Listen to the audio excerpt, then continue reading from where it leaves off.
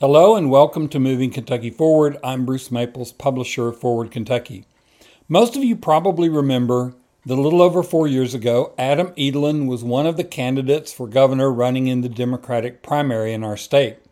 He lost, of course, eventually to Andy Beshear, who went on to win the governorship. After that, Edelen announced that he was beginning a project to do solar arrays on the top of mountains that had been flattened by mountaintop removal. And the last I remembered seeing of that was him standing in a field talking about, this was coming. Well, a few weeks ago, I saw a story that it was happening and that he was about to hire people to begin the construction of one. And I just thought, what a great story. And why don't we catch up with Adam and see what's going on? So that's what we're doing. Today we're talking with Adam Edelen about the solar work that he's doing. So let's hear from Adam about his project. We're here today with Adam Edelen, who has served in state government in the past, has run for office, but now has another venture going. Adam, welcome to Moving Kentucky Forward. Good to be with you, Bruce. I thought about starting this like those old time movie serials. When last we left our hero, he was whatever. So when last we left our hero, you were running for office. I was. That's the last time I believe that we have interviewed you. And I know you've had some things going on since then. So as they say in the internet meme, why don't you tell us how it started and how it's going? Well, Bruce, I appreciate it. It's great to be back with you, and your outlet here is a great compliment to the state, and I appreciate the deep dive that you do in important topics. So, when we were last together, I was a candidate for governor, and I was running because I wanted to move Kentucky forward. I really wanted to bring 21st century opportunities to the state. And while that election didn't work out, we built a company, Edelen Renewables, premised on the belief that we can bring the promise of renewable energy to the forgotten places of America. And we have made a huge down payment on that mission recently with the with our Martin County solar project getting ready to go to construction. I mean, Bruce, this is a $231 million private capital investment in the heart of Appalachian coal country. On 2,000 acres of a mountaintop removal site, we're going to build a massive solar array. The power has been purchased by Toyota. We've got up to 350 construction phase jobs with a preference for folks in Martin County and in others who have been displaced by the disappearance of the coal economy.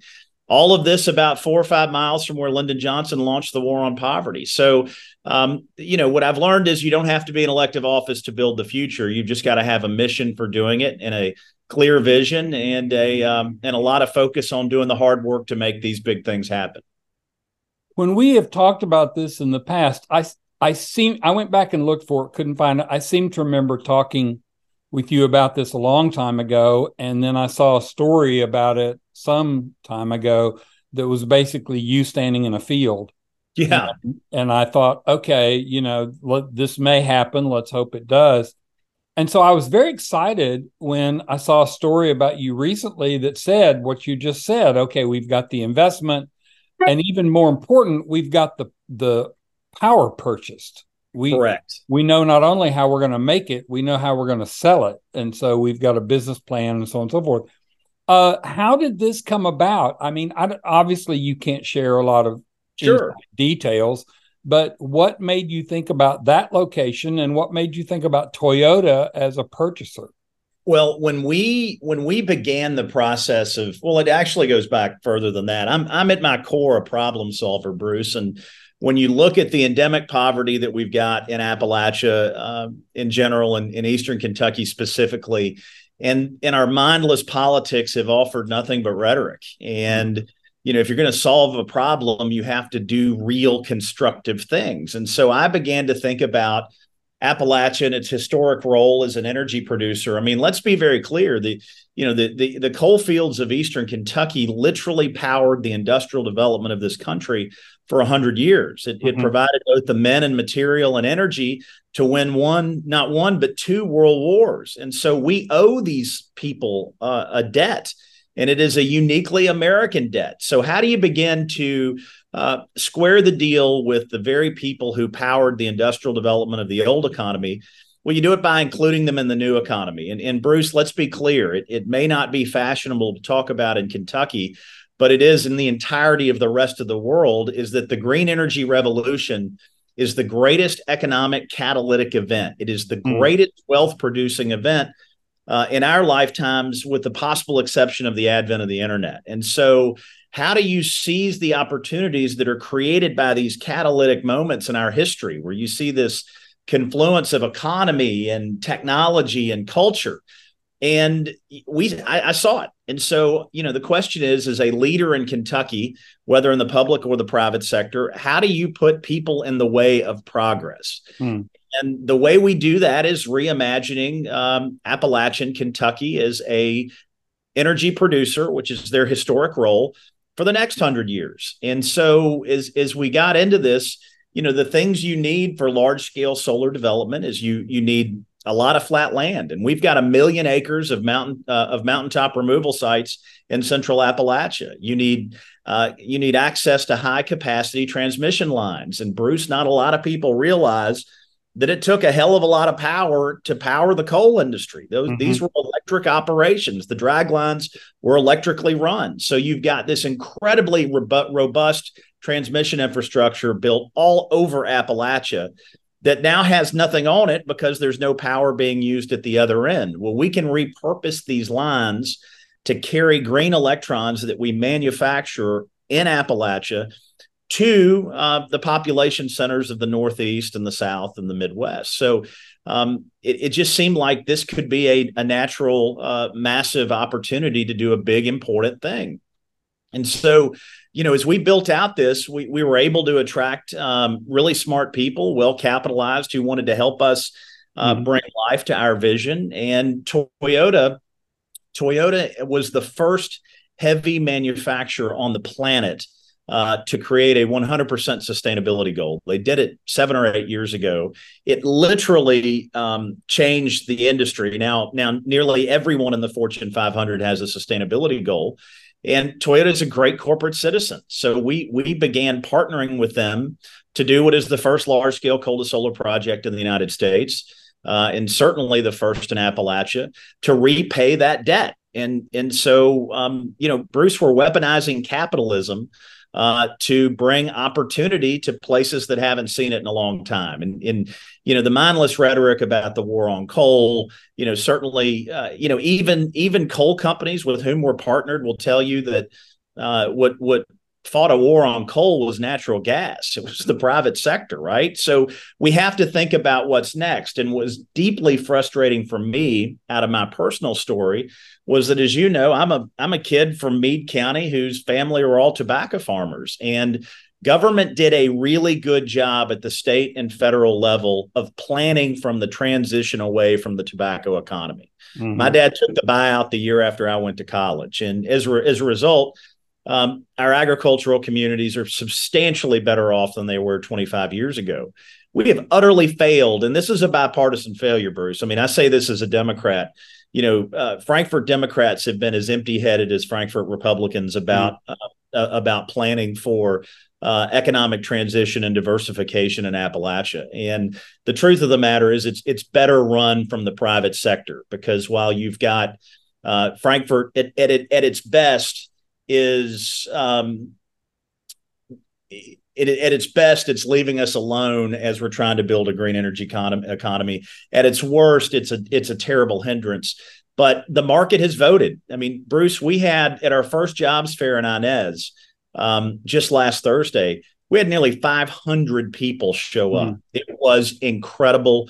You'll be reading about it a lot in the national news. This is an incredible moment in our history. And while it's not the only solution, we're going to have to let 1,000 flowers bloom. This is an important part of bringing economic diversification to the coal fields. So I was interested with something you just said. You said partnering with coal companies. I would sort of assume that they would be, I don't want to use the word enemies, but not necessarily sympathetic to your program. Tell me about partnering with coal companies. So, Bruce, my career in Frankfurt and in public service was always predicated on a belief that you don't have to agree on everything to work together on something. And, not just the project in Martin County, we've got more than a half dozen others. And Mm. every single one of these projects, there's a coal company involved. And that's because, their motivation is to monetize a stranded asset. These abandoned mine lands are good for nothing other than maybe seeing a couple elk and paying property taxes. And so what these coal companies have recognized, if they can be part of continuing to be an energy company and being in the green energy space and create a profit, that they're all on board. And so I'm passionate about this work because I want to create jobs where there aren't many, and I want to save the planet. It doesn't matter to me what my partner's motivations are, so long as I can accomplish that goal. And I think it's proof positive from the mess we see in Frankfurt to the mess we see in Washington that we are not nearly as divided as we're being led to believe. The problem is that we've got, by and large, talking point politicians, Bruce, who lack innovation and creativity. And you can always structure a deal that works for multiple parties. And if you are that kind of leader, you can accomplish big, important things. And fortunately, our team is helping drive this in some important places. So you mentioned 200 and something jobs, 278, I think is what you said, which is for the construction. Now, Right. Unlike hydroelectric dams or other types of energy producing things, solar, once it's built, just basically sits there and does its job. So I can't imagine that you're going to need very many people to monitor it once it's built. So what's the construction timeline look like, and how many jobs will you have once the construction's done? So it's 350 jobs during construction, and because this will be built out over two phases, that'll be somewhere between 2 and 3 years. And you're exactly right that the employment level for a fixed site isn't significant. We're talking, maybe a dozen jobs, but that's why we have worked so hard in an approach that we have trademarked called social impact solar, where we have partnered with the community and technical college and all the workforce and economic development agencies in the area, as well as the labor unions, to reimagine solar construction as the first or second rung on a ladder of economic opportunities. So the people who work on our project will have the opportunity to earn a skills credential that is both stackable and portable, which means they can be spun off into union apprentice programs. They can follow workforce development strategies that are in place from the community and technical college system, or they can work on other projects that I'm developing in the area. And just so your listeners and viewers, Bruce, understand that this isn't a one-off. We now not only have proof of concept in Martin County, but you may have seen their recent announcement about the involvement of the EV automotive manufacturer behemoth Rivian agreeing to buy the first tranche of power that we produce at Starfire. And so folks from Eastern Kentucky will recognize Starfire because, like Madonna or J-Lo, it's known by a single name in the coal industry. And at 7,200 acres, that was the largest land acquisition for a renewable energy project in the United States. It's so big that it encompasses Breathitt, Perry, and Knott counties. So the level of workforce participation we're getting from all these elected officials, Republican and Democrat, to do these big, important projects has been profound. But Rivian is going to buy the first tranche of that project. We think it will go to construction in 26. We have another one in Eastern Kentucky that could go to construction in 25. So what we're creating here is really taken hold, and it's become a massive initiative. And so building up the workforce for what is the fastest growing sector of the global economy is a big deal. So, and what we know is that everyone in rural America travels for work. It's the reality of the situation, but we can create the 21st century green energy skilled workforce of the future here. And as a result, they will magnetize other opportunities. So it's a huge, Kentucky is currently dead last in green energy production amongst the 50 states. That's not an accident. That's a policy. It's not a policy failure. It was a policy decision. Yeah. But we're going to change. We're changing that narrative regardless of what the politicians of either party think. And when you hope for 100 people to turn out in Inez for a job fair, and you instead get close to 500, that tells you where the folks are. And so while our politicians may not be as aggressively building the future, I can tell you that the appetite for new opportunity is amazing in coal communities, and we're not just in coal communities. We've taken our country, or we've taken our company nationwide. We're in 13 states. We'll have an announcement soon about a project in Hobbs, New Mexico, which is the heart of the oil and gas producing area known as the Permian Basin in eastern New Mexico. We're doing this all over the place because we think that given this enormous gravitational opportunity with the green energy economy, we can widen the winner's circle to include a lot of people who've been left out of the new economy. So I wanted to ask you, I understand now why you're partnering with coal people, because they own the land, obviously. Yep. What are the utility companies saying to you? I know that at least around here, people who have tried to do solar larger than an individual home, if they tried to do community solar or something like that, they've had LG&E and KU come to them and say, no, we do solar. You don't do solar. Right. What are they saying to you about this project in Martin County and your other projects? So fortunate for us, Kentucky is part of a regional energy grid in what's called a structured energy market. We are a member of the PJM, which stands for Pennsylvania, Jersey, Maryland. Geographically, it extends from the New York state line through the mid-Atlantic states into Virginia, down to the Carolinas, cuts across central and eastern Kentucky, and then goes to Chicago. And it's the world's largest energy market, and it's one of the very few that has such a significant gap between its demand and its supply. So in a structured energy market, the utility cannot tell you no, which is great, unlike deeper south where you've got the TVA and the southern companies who have more latitude to determine the outcome of these projects. LG&E, KU, our Kentucky-based utilities, they don't have the ability to say no. They are a valued partner because we rely on them to connect to the grid. What I will say about the utilities in Kentucky is that they have historically been laggards, but they are getting the message. Things are improving. I can tell you the fantastic work that's been done to bring the EV battery facilities to Kentucky. Right. You can't embrace new economy, green energy driven manufacturing like Blue Oval and the Korean facility in Bowling Green and not recognize their demand for green energy. And that is to say, all of these companies have a 100% sustainability goal. And if Kentucky is going to remain relevant to 21st century economic opportunities, we're going to have to be able to source green electrons for these guys. And that's why you're seeing, you're seeing the utilities shift. It's an appreciation of market reality. And Bruce, I cannot underscore enough how far the politicians are behind both the market and how far they are behind the market in the demand for green energy. This isn't Ford when they agreed to put the manufacturing facility at the new plant in just south of E-Town. Green electrons to power that place were a non-negotiable. That's in their contract. And yep. We may not be advertising that at the state level, but it's the reality of the planet.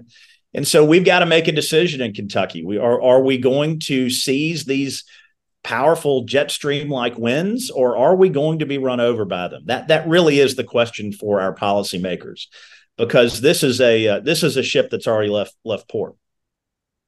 One of the things that, if you read the site, that I am exceptionally concerned about is the climate crisis. Right.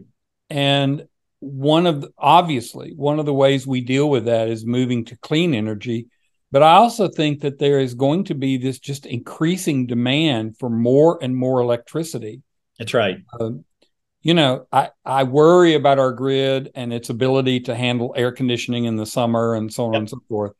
So it seems to me that the more of these you can get in place, the better for everybody, because the need is going to be there. Bruce, you are spot on. And if you and your viewers leave this with only one takeaway, I want it to be this: the electrification of everything is going to be the primary economic driver for the next 50 or 100 years. This is a fact. Our grid is outdated, and it has to be modernized for us to be able to seize these economic opportunities. It has to be modernized for us to meet our climate goals. But that's going to happen. The IRA and the bipartisan infrastructure bill were enormous down payments on America, assuming its rightful position as the global leader, and not only driving the green energy revolution, but saving the planet. It is a market force. It is irreversible. And this is a big opportunity for us. And so the country has to mobilize, and it is mobilizing. The Inflation Reduction Act we will speak of it in the same hushed tones in 40 or 50 years that we currently talk about the New Deal. It's that transformative. Yeah. And it will trigger an arms race that is incredibly positive. The European Union is going to have to do something similar.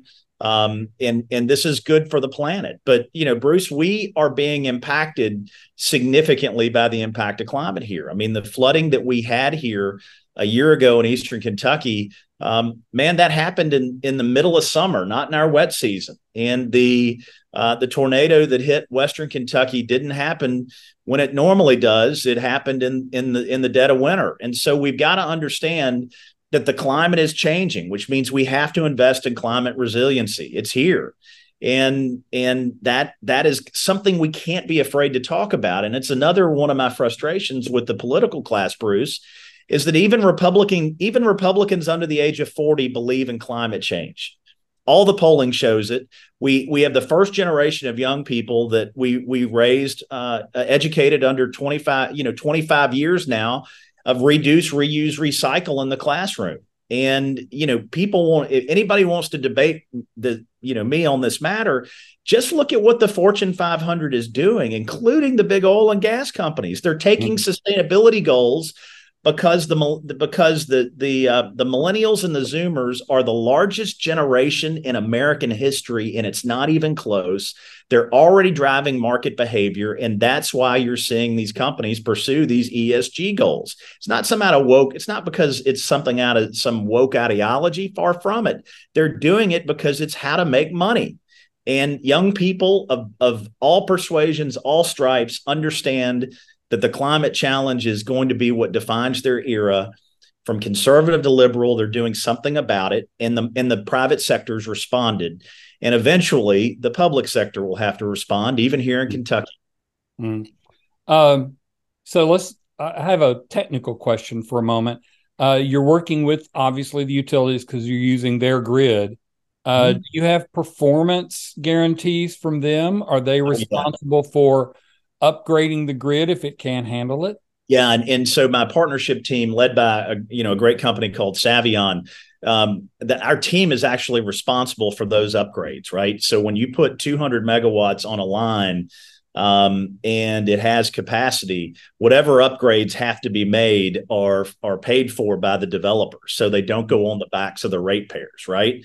Okay. And Bruce, these projects are indemnified every single way, from the panel manufacturers to the construction firm to the financiers to the people who buy the power. There's absolutely no risk to the taxpayers in any form or fashion. This is a private sector move that's having that really is redefining the economic age in which we're living. So I just find it fascinating that mountaintop removal was such a political issue for so many years, and still is. Yep. The damage that it did to certain parts of the environment and so on and so forth. I just think it's fascinating that those projects that I absolutely opposed when they happened could turn out to be the salvation of that part of the state, which I just It's find wild, any. Bruce. Yeah, It is rich with irony, right? And so, while you and I may have disagreements with these coal companies about their environmental processes, I think acknowledging that we have an opportunity to make lemonade out of lemons is the best possible option. And the disappearance of the coal economy is profound, and the failure to prepare for it is the greatest policy failure we've had in Kentucky uh, in my lifetime. And as a result, Martin County has a workforce participation rate of something like 36-37%, Bruce. It's yeah. got the highest unemployment rate in the state. And this is, we have failed our people. And we've got to acknowledge that. And so how do we create a more efficient, a more effective way to solve problems? I think we've stumbled onto something that while is not a silver bullet, it is an important part of any strategy to bring prosperity back to coal country. So as we wrap up, I want to ask you, is there anything you wanted to talk about that I have not asked you about? No, man, this is exciting. And I what I would say is I hope folks will follow our social media. I'm all over Twitter and our Edelen Renewables Facebook page and our work on Instagram, because we are just revving our engine. And by now demonstrating that not only does it make economic and moral sense to pursue green energy opportunities for our citizens in coal country, but now that we have demonstrable proof so powerfully that they're clamoring for these opportunities, maybe we can get the good guys to show a little more courage in Frankfurt and the bad guys to just hush up. It would be nice. So let's conclude with this. What's your timeline looking like? I realize every plan looks great until it meets the enemy. So what's your timeline right now looking like? So, Bruce, as we sit here in the second week of September, we will be under construction this time next month, and it will ratchet up and then reach full. It'll be pedal to the metal early next winter, and we've got 2 years of construction planned over the phase. We'll have a cool announcement about construction at Hobbs, New Mexico, I think by the end of the year. With 2 more projects in Kentucky slated to go before the end of Governor Beshear's last term. Okay, excellent. Like that plug there. That's nice. Well, I mean, listen, he and I've had our differences, but the guy's earned re-election, and I'm sure for him. I will encourage anyone. I'm going to do a plug here. I will encourage anyone who doubts that Kentucky needs to think about climate change to go look at the series we did on risk from climate change across our state and realize that one of the only ways we're going to deal with all of this is through clean electricity. Hey, Bruce, how about we schedule for sometime early next year? Why don't you give me a day and we'll go do a field trip and find a way to bring your viewers along? Oh, that'd be great. I'd love that. Yeah, we'll do that. Okay. Excellent. Excellent. Adam Edelen, taking us into the green future with electricity on abandoned mountaintop coal fields, which is just, you're right. The irony is delicious. It is delicious. All right. Thank you for being with us, and good luck, and keep us posted. We surely will, Bruce. Thank you. That was Adam Edelen telling us about his multiple solar projects across the state and indeed across the nation. I think it is very exciting to see this happening. We have to move to renewable energy, and what is more renewable than solar? I am very excited for him and for the work, and I am looking forward to seeing the project as it unfolds and looking forward to hearing more about it next year. Thanks to Adam for agreeing to the interview, and thanks to you for watching or listening, and we'll see you next week.